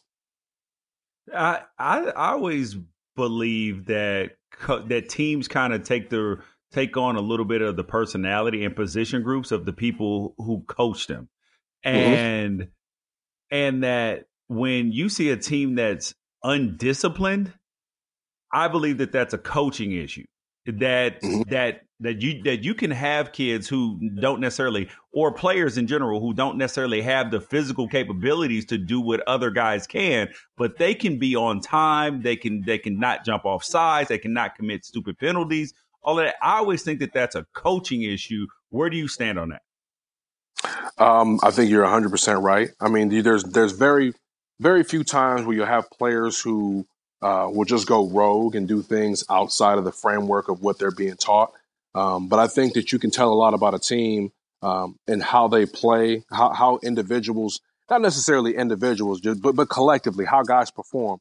And it may not necessarily be things that result into points. It might be just how hard guys play, how hard guys run down on kickoff. One of the things that you can always tell about a team, how hard the guys run down on kickoff, how hard they come and try to block an extra point after giving up a touchdown, how hard their receivers block on the perimeter, just different things. And that may not necessarily be glorifying to the individuals that are actually putting in that work, but you can see a lot about a team and sometimes those things. And that's one of the things that I always wanted to do with my guys, the guys that I coach at the collegiate level. And I don't think that's going to change here where I'm at currently. But, one of the things that I wanted to do at Cal was set a culture, set a standard, and make that be the lead standard that the rest of the team would follow, whether it be how we practiced, how we prepared, how we competed, how obviously we played out on the field, how we communicated, how we did things off the field, the chemistry that we had, the standard that we held ourselves to. And ultimately that would lead into having some success on the field. And then hopefully that success would spread like wildfire to the rest of the team through all the things that we did really prior to the performance that people saw on Saturday. And that was one of the things that, those guys laid a great foundation, the guys that I was able to coach. And I was fortunate enough to earn their trust. At the end of the day, just because I'm their coach doesn't mean that I don't have to earn their trust into what I'm asking these guys to do, because what we're asking them to do as coaches is hard. It's hard to practice hard every single day. It's hard to push through on individuals and run through the football and try to strip the ball and finish the way we want the guys to finish and create those habits in order to perform greatness on Saturdays or Sundays or whenever you're asking guys to play. It takes a lot of sacrifice and a lot of belief to do that. And then when you have your players believing in it, and then now they start to hold each other accountable to the same standard, where now you as a coach, you know that the foundation is laid, where now your older guys are telling the younger guys, this is how we do things here. This is not how we do it. And now they're starting to believe it so much that they're starting to teach it. And so now you've laid a great foundation, and now you can build on that as you continue to build your unit or your program. Now I want to move on to the recruiting aspect of things, because it seems like coaches in college football have to trend younger now because the recruiting has changed. Like, it's not just coach showing up at your high school, flashing his card, flashing the logo on his chest. Now you got to be in the DMs. You got to be sending out sub tweets. You got to be doing, on these phones. Like, what is it like recruiting kids? What when you were at Arkansas State, you saw it in 2013 till your last season at Cal. How has the recruiting process changed, and what is it like from start to finish when you recruit a kid? From the overall landscape, you really have to tap into the way that these kids communicate now, and that's through through social media, whether it be Instagram or TikTok or Twitter or whatever. You have to reinvent yourself. A lot of guys who have been in this coaching game have kind of seen this thing evolve over the last, let's say, 20 years. If you put in that time, you see how the house phone is no longer. You're not calling the house phone no more. You're getting these kids right on their cell. They got it with them. And that they check it all the time. And so you got to continue to be active. And it's recruiting is very competitive. From the overall start to finish of things, obviously you find a kid who you feel like has the tools for you to be able to develop. And sometimes, they are not a finished product by no stretch of the imagination. I personally used to look for specific traits because from where I was, I wasn't going to get the top rated recruit at Cal. It just wasn't going to happen, not due to a lack of effort. Sometimes they weren't attracted to what we can offer them, at Cal, whether it be the location or the academics or in some respects, even playing on the West Coast and playing in the Pac-12. A lot of kids want to maybe go to other places, maybe go down into the South and some of the quote unquote bigger schools, but just starting to build a relationship with them. And usually I try to be as very, very transparent as I could. And just let the guys know, hey, this is going to be a hard process. My biggest thing, my selling point, for me personally, is about the development, about the development of you as a player. What you are right now is a good tool. Here's how I see where you can improve. Here's how we're going to use you. Here's my vision for you. But best believe you're not going to be promised anything. You're going to be a guy that's going to come in and compete.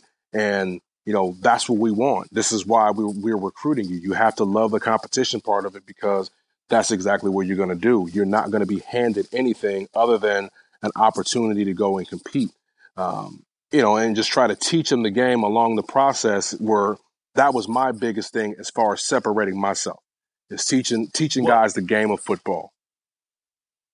Oh, how many phone calls from beginning to let's say that you have a kid, you can start calling them when they're after their sophomore year is over, right? Something like that. Yeah. Or you can start having the conversations with them. Yeah, but like you can see them before that at school and stuff like that if you have another kid there. But like, how many phone calls is this? Like, what time of day is this? I don't think a lot of people understand how much work goes into. You were known as an elite recruiter. Like, there are people who recruit kids. Yeah, it's easier to recruit if you have Alabama, USC on your shirt or whatever. But even then, like, it's still a dog fight for kids. But like, how many phone calls is this? Like, what is it like talking to these parents? College, their high school coach. Like, what goes into that? There's plenty of man hours as far as talking to the kid, continuing to keep a relationship with them, talk to them about whatever's going on, their game that previous week, just staying active in the kid's life, and talking to parents, talking to the significant people in their life that's going to obviously be able to help them throughout this process and help them with their decision. At the end of the day, high school coaches, 7-on-7 coaches. There's a lot of, I couldn't put a number on the amount of phone calls it takes. And usually that thing just starts to ramp up closer and closer you get to the final decision, which is, signing day. But there's a lot of man hours with each individual person, so It's a lot of work. Obviously, it's the lifeblood of the program. It's the lifeblood of college football. I'm only as good of a coach as the players that I'm able to have. If they're not physically able to do the things that we require them to do, there's nothing that me as a coach I can do, other than get better talented guys to be able to develop. But there's a lot that goes into it, and it's the recruiting process for really everybody, and it's never ends. So even when you're having the signing day and you're celebrating, accumulating the classes you just got, you're already looking at the next one and the one after that and the one after that. So it's a never ending cycle. How is it so? And the element has changed in terms of you actually have to recruit your own kids now too, because they'll leave in the transfer portal if things aren't going their way or whatever. So it has that changed in terms of recruiting your own players, and did you do that, or did you just say, look, here's how we do things, here's how I treat you, I'm not treating you better because you're mad or worse because you're mad? How did you handle that? Well, the playing time, I always told the guys, that's not up to me. That's up to you. I don't set the depth chart. Everybody in this room does based on their performance. And, yeah, but it's politics, coach. It's politics, right? No, at least for me, there was no politics. Listen, man, the film will never lie. Period. The film will never lie. I don't care about the stars. I don't care if you're on scholarship. Hell, I had a guy who was a walk-on who's about to be drafted. So it doesn't really necessarily matter as far as all that's concerned. It's about when you get in here, who can do the things right, who can do the things. I would say more so who can do the things that we need to get done consistently. Because there's always going to be one of those talented guys and or even not so talented. They'll have a splash play here or there, but on top of that splash play, they'll mess up 3 or 4 times. It's like, well, I can't even trust to put you in the game because of, you're talented, but you don't do the things consistently well. I think that's what everybody needs and everybody wants is somebody who's going to be consistently out there. That's how sometimes some of the more talented guys on the roster may not necessarily be playing above maybe one of the more, let's say, heralded recruits that maybe just got to the program. It's because that, hey, this guy does things consistently well or consistently better. You have, and that's the work that guys have to have in order to be successful. Like I said earlier, it's hard. You're learning a different playbook. You're learning different terminology. You're learning different techniques. You're learning different things. Yeah, you may be physically talented, and that probably has never changed. But ultimately, you have to be able to adapt and get your game equivalent to what we needed to be at this particular level on a consistent basis. And so there's no politics in this game. There really isn't. As much as people want to use that as a crutch and an excuse for the most part, at the end of the day, man, coaches don't get paid to not play good players. That makes sense. And that granted, like sometimes there's a relationship where they may not like each other for whatever reason. But at the end of the day, pretty much all coaches, they don't want to get fired. They want to win games. So they're going to try to play the best and most consistent players possible. There is a new thing that just came out because of COVID, because of the coronavirus that's affecting recruiting. And I think it's going to have a positive impact on Cal and UCLA in particular. So the article just came out that said that the UC system is going to ease admission requirements. So no SAT, no minimum grades due to coronavirus. And can you tell us, because I don't think that everybody fully understands that going to UCLA or going to Cal, getting into those schools it's different than going to Arizona. It's different than going to Arizona State, Utah, Oregon State. Like it's just different, right? Mm-hmm. Mm-hmm. Absolutely. It's totally different. As far as the academic requirements that you need in order to even pursue a recruit, let alone get them into school and all of that stuff. There's just so many kids that we would not have had the opportunity to recruit even if we wanted to, and just because of academic performance. And sometimes it works itself out because they would not have fit into the culture of Berkeley anyway, and that may have already just kind of ran its course. And so just with this whole thing that you're just telling me about, I think that you can think about it in two ways. And I'm just speaking for Cal because I've been there and I'm not sure how they're operating. But just specifically thinking about this news in regards to if I just heard it and I was in that seat, this is our green light to recruit whoever we want. As far as just not worrying about the admissions part and getting a certain kid in with a certain GPA, certain test score. All right, hey, it's wide open. We can cast a bigger net. But I think you also got to be careful with maybe getting the quote unquote wrong kid. And what I mean by that is, again, everything is about fit. Berkeley is a good fit for certain people. Eugene is a good fit for certain people.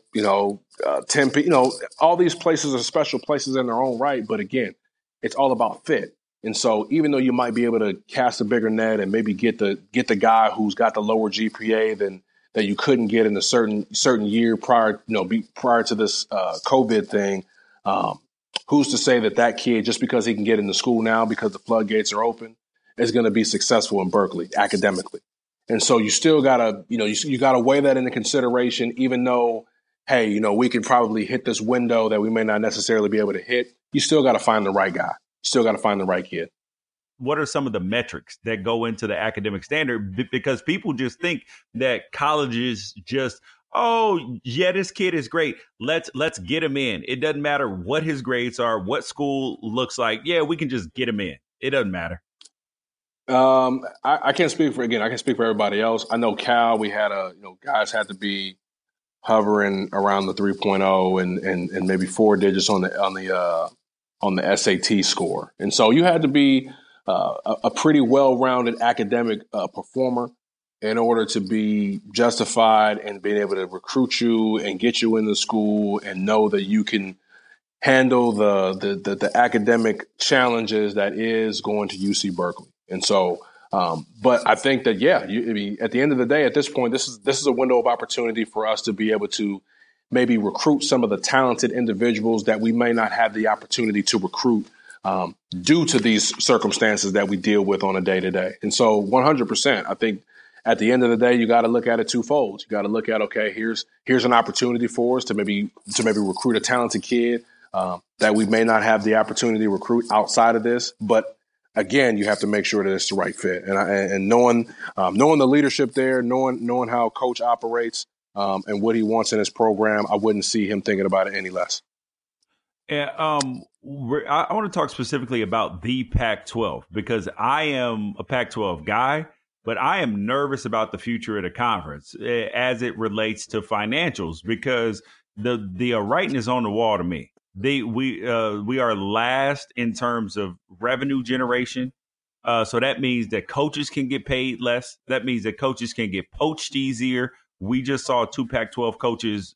We just saw Mel Tucker leave Colorado for a big bag of money at Michigan State. And not just a big bag of money, but more resources, all of that. Same thing with Mike Leach at Washington State going down to what is truly a bottom tier team in the SEC, like one of the lower in terms of prestige in football, like leave to go there because of money and resources.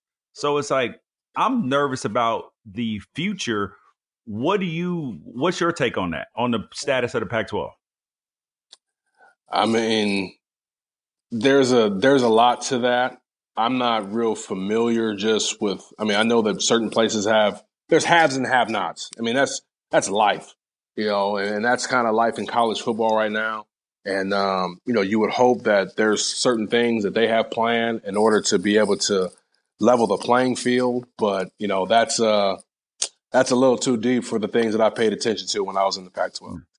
Well, on the recruiting aspect of it, have you noticed that kids are more willing to leave the California footprint and say, nah, the media or whoever tells me that is better ball being played east of the Mississippi? I think that's all due to perception. I don't think that has to do with the resources. As far as that's concerned, the kids aren't reaping the benefit of that. It's not like, they're motivated by the quote unquote money because they're not, or they say shouldn't be getting any of that. And so a lot of it has to do with just their generational view of what is quote unquote big time. The SEC, obviously using that as an example, very well respected football conference, especially with some of the successes they've had in the national championship field. And just the perception of maybe some other schools as far as, the Ohio States and the Michigans and some of the kids specifically on the West Coast, they look at that as, hey, that's a bigger opportunity. That's a bigger deal. That's a bigger stage. When I used to always say, hey, man, they play on the same 100-yard field, same dimension, same number, same everything, and it's not like those specific places are going to get you closer to being able to play on Sunday. I mean, there's guys that, you can be at Tijuana Tech and we're going to find you, as long as you can play. And so that doesn't necessarily matter. But I think the generational perception is, okay, I want to go beyond the West Coast because that's a bigger deal. But some guys want to stay home. Some guys want to stay on the West Coast. Some guys want to go to other places, and at the end of the day, it's all about fit. And sometimes through the transfer portal or the love and recruiting and what they feel like was a big deal, they get there and they're like, man, this isn't what I thought it was. Like, well, yeah, it's still the cold. It still gets cold in some of those places. It's still, it's still far away from home. It's not your West Coast blueprint. It's not what you're used to. You're going to go in there and adjust. And sometimes, hey, that might be the best thing for some kids and to get out to a different environment, to be able to grow and grow within themselves. Or some, it's like, okay, you know what? This is way too different for my liking. And I need to reassess my situation while I still got time and maybe get back to familiar settings. So, at the end of the day, it is what it is. And, and hopefully, for the sake of Pac-12 football, we can, guys can see staying at home and playing on the West Coast as a big deal, as it was basically when you and I were growing up. Yeah, heck yeah. So I got a tough question for you, Gerald. Mm-hmm. So you are a coach. I'm a big believer that kids should be able to transfer once with an opportunity because coaches are able to move. You have been having success at Cal. You just recruited and signed a class, and now you left to go to the Dolphins. How does that conversation happen with your players, and how do you feel about that as a coach, having to leave kids that you just either got to go to the school or already have a relationship with at Cal? Well, I never promised kids that I was going to be there.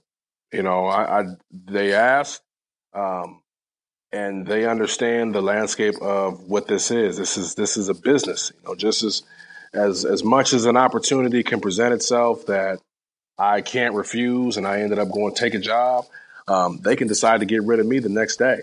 And so, it's hard to go through the recruiting process. And I used to tell kids this because I'm the one in your home. I'm the one having these conversations with you. I'm the one having a conversation with your parents, as well as the people that are in our building. And we know that people make the place. And sometimes that's the main attraction for some kid to make a decision and say, hey, you know what, I want to go there to that university, not just because I want to go to that university, but I want to play for him, or I want to play for them, or I want to play for these people, or I want to be with these people. And then, for that to be kind of, swept underneath them, it is what it is. And so that's the nature of what this game is, what this college football game is, because there's plenty of times where there's coaches that have great relationships with the kids and the kids are maybe necessarily not having the football results that they want. But they're getting guys graduated and they're having great college experience outside of maybe the results on the football field, and the administration feel like they need to make go in a different direction. And those people are now, thrown out of the building with new people that are in place. So, as far as a kid, it's as far as him making a decision, and, they've kind of leniently got on the rules as far as what these guys are able to do in regards to their playing careers.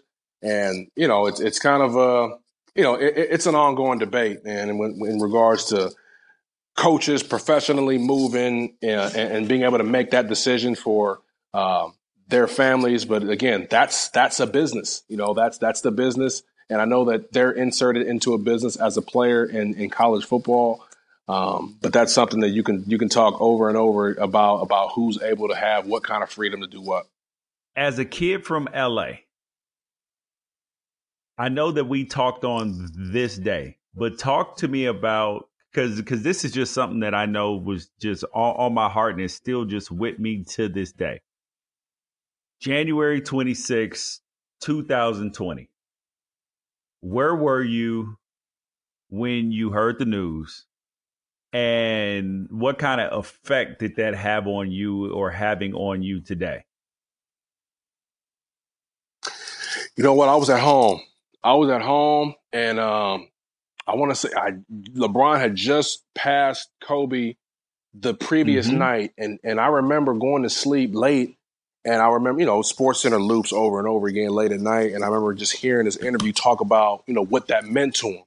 And it was like hours later you heard the news, and it was, I never even thought that would have the effect on me that it had. And it was like, I couldn't believe it, and even as you were going through the emotions of it, like, I kept telling myself, like, I cannot believe that this is affecting me the way that it is. I mean, I didn't know the guy. I never met the guy. I never been around him. I mean, I didn't have a relationship with him, but it was like, he was a part of me, man. He was a part of the childhood. I remember there was so many memories in life that was wrapped up into Laker games or championship parades or just, and not even if you were just a fan of the Lakers and growing up in Southern California.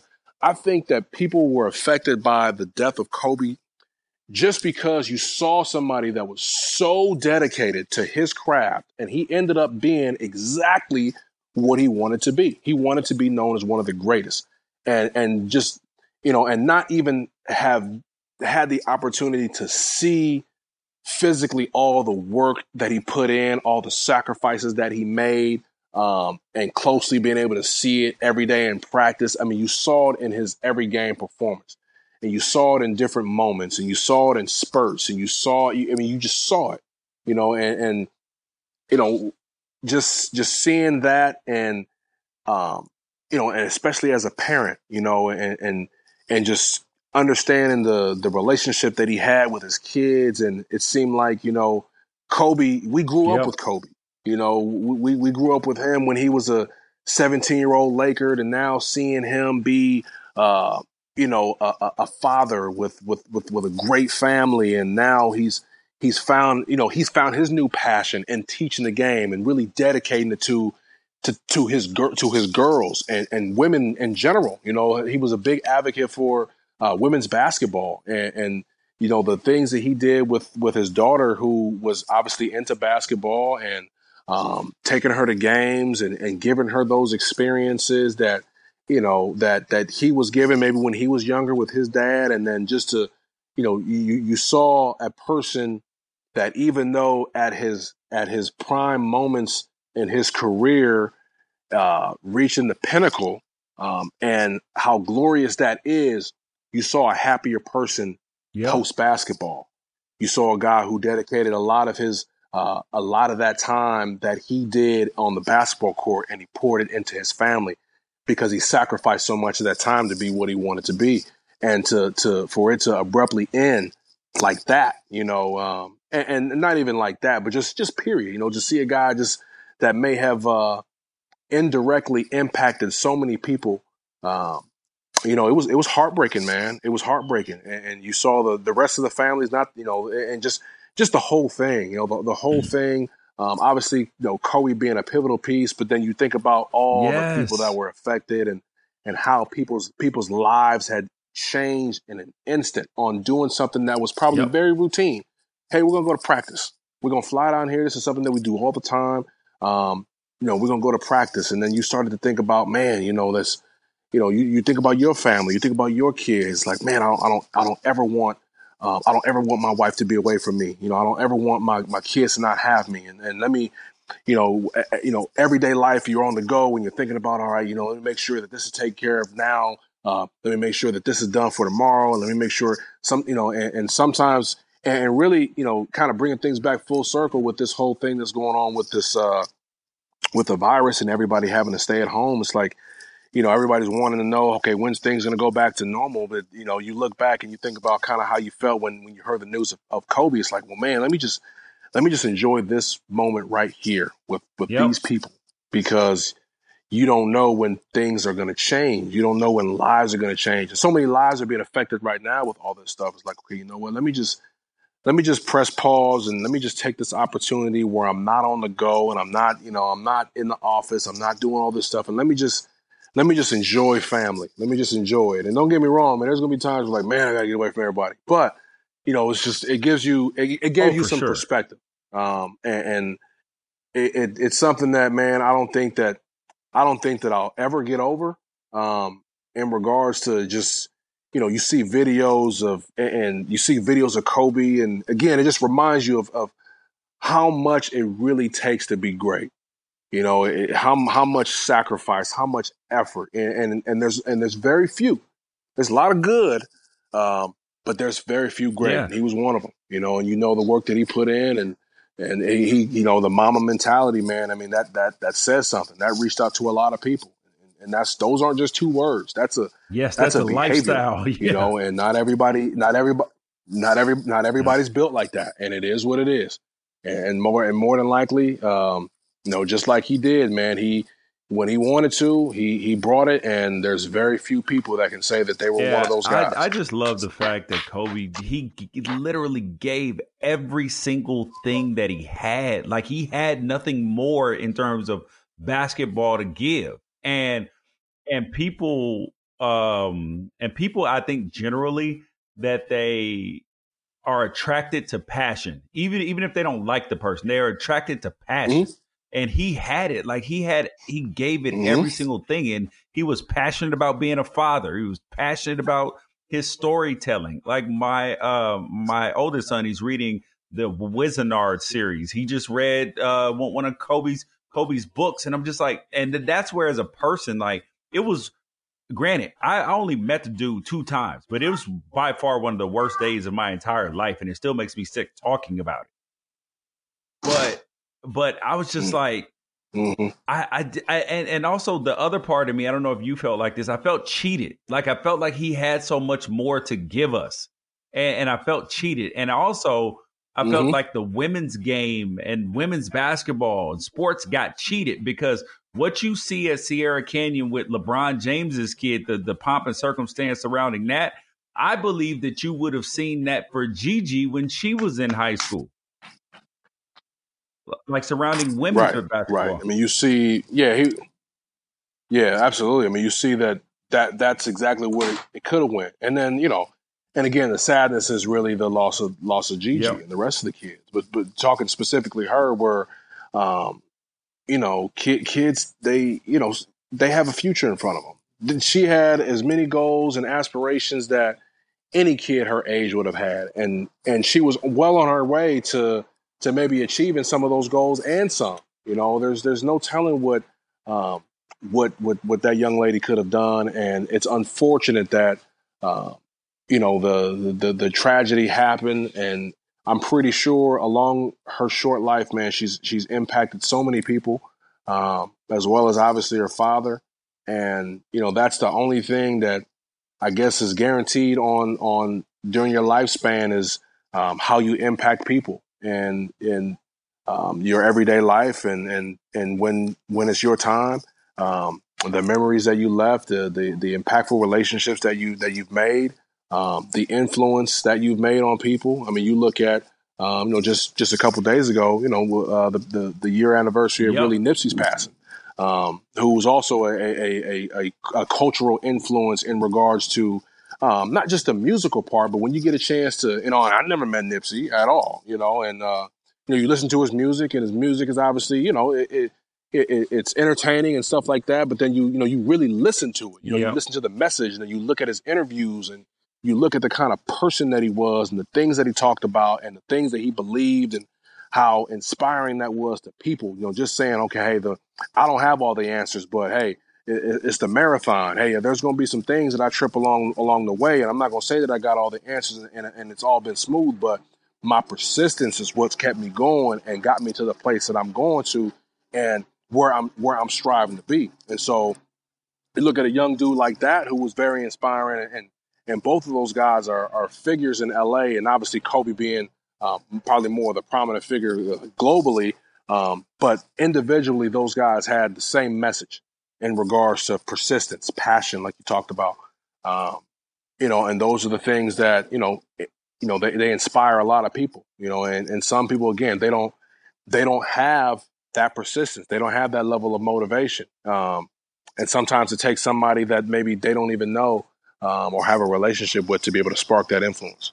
GA, I appreciate you coming on the podcast today, man, dropping some knowledge, sharing, and really taking time out of your day. I know that you got some, this is the COVID time, special time with your family. You got a new baby, all of that. Wishing you and the Dolphins well this season. And thanks for sharing, man. Appreciate it, man. No problem. What'd you think, Ralph? Man, I really like him. I think that that's something.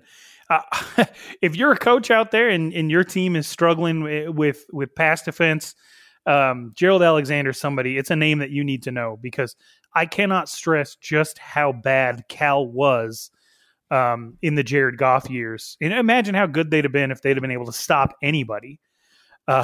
And they just couldn't. And so to be able to recruit the way that they did, get a lot of unheralded guys in there and get them to buy into an answer-based system that turned that entire team around. It set the model for what Arizona State was then able to do,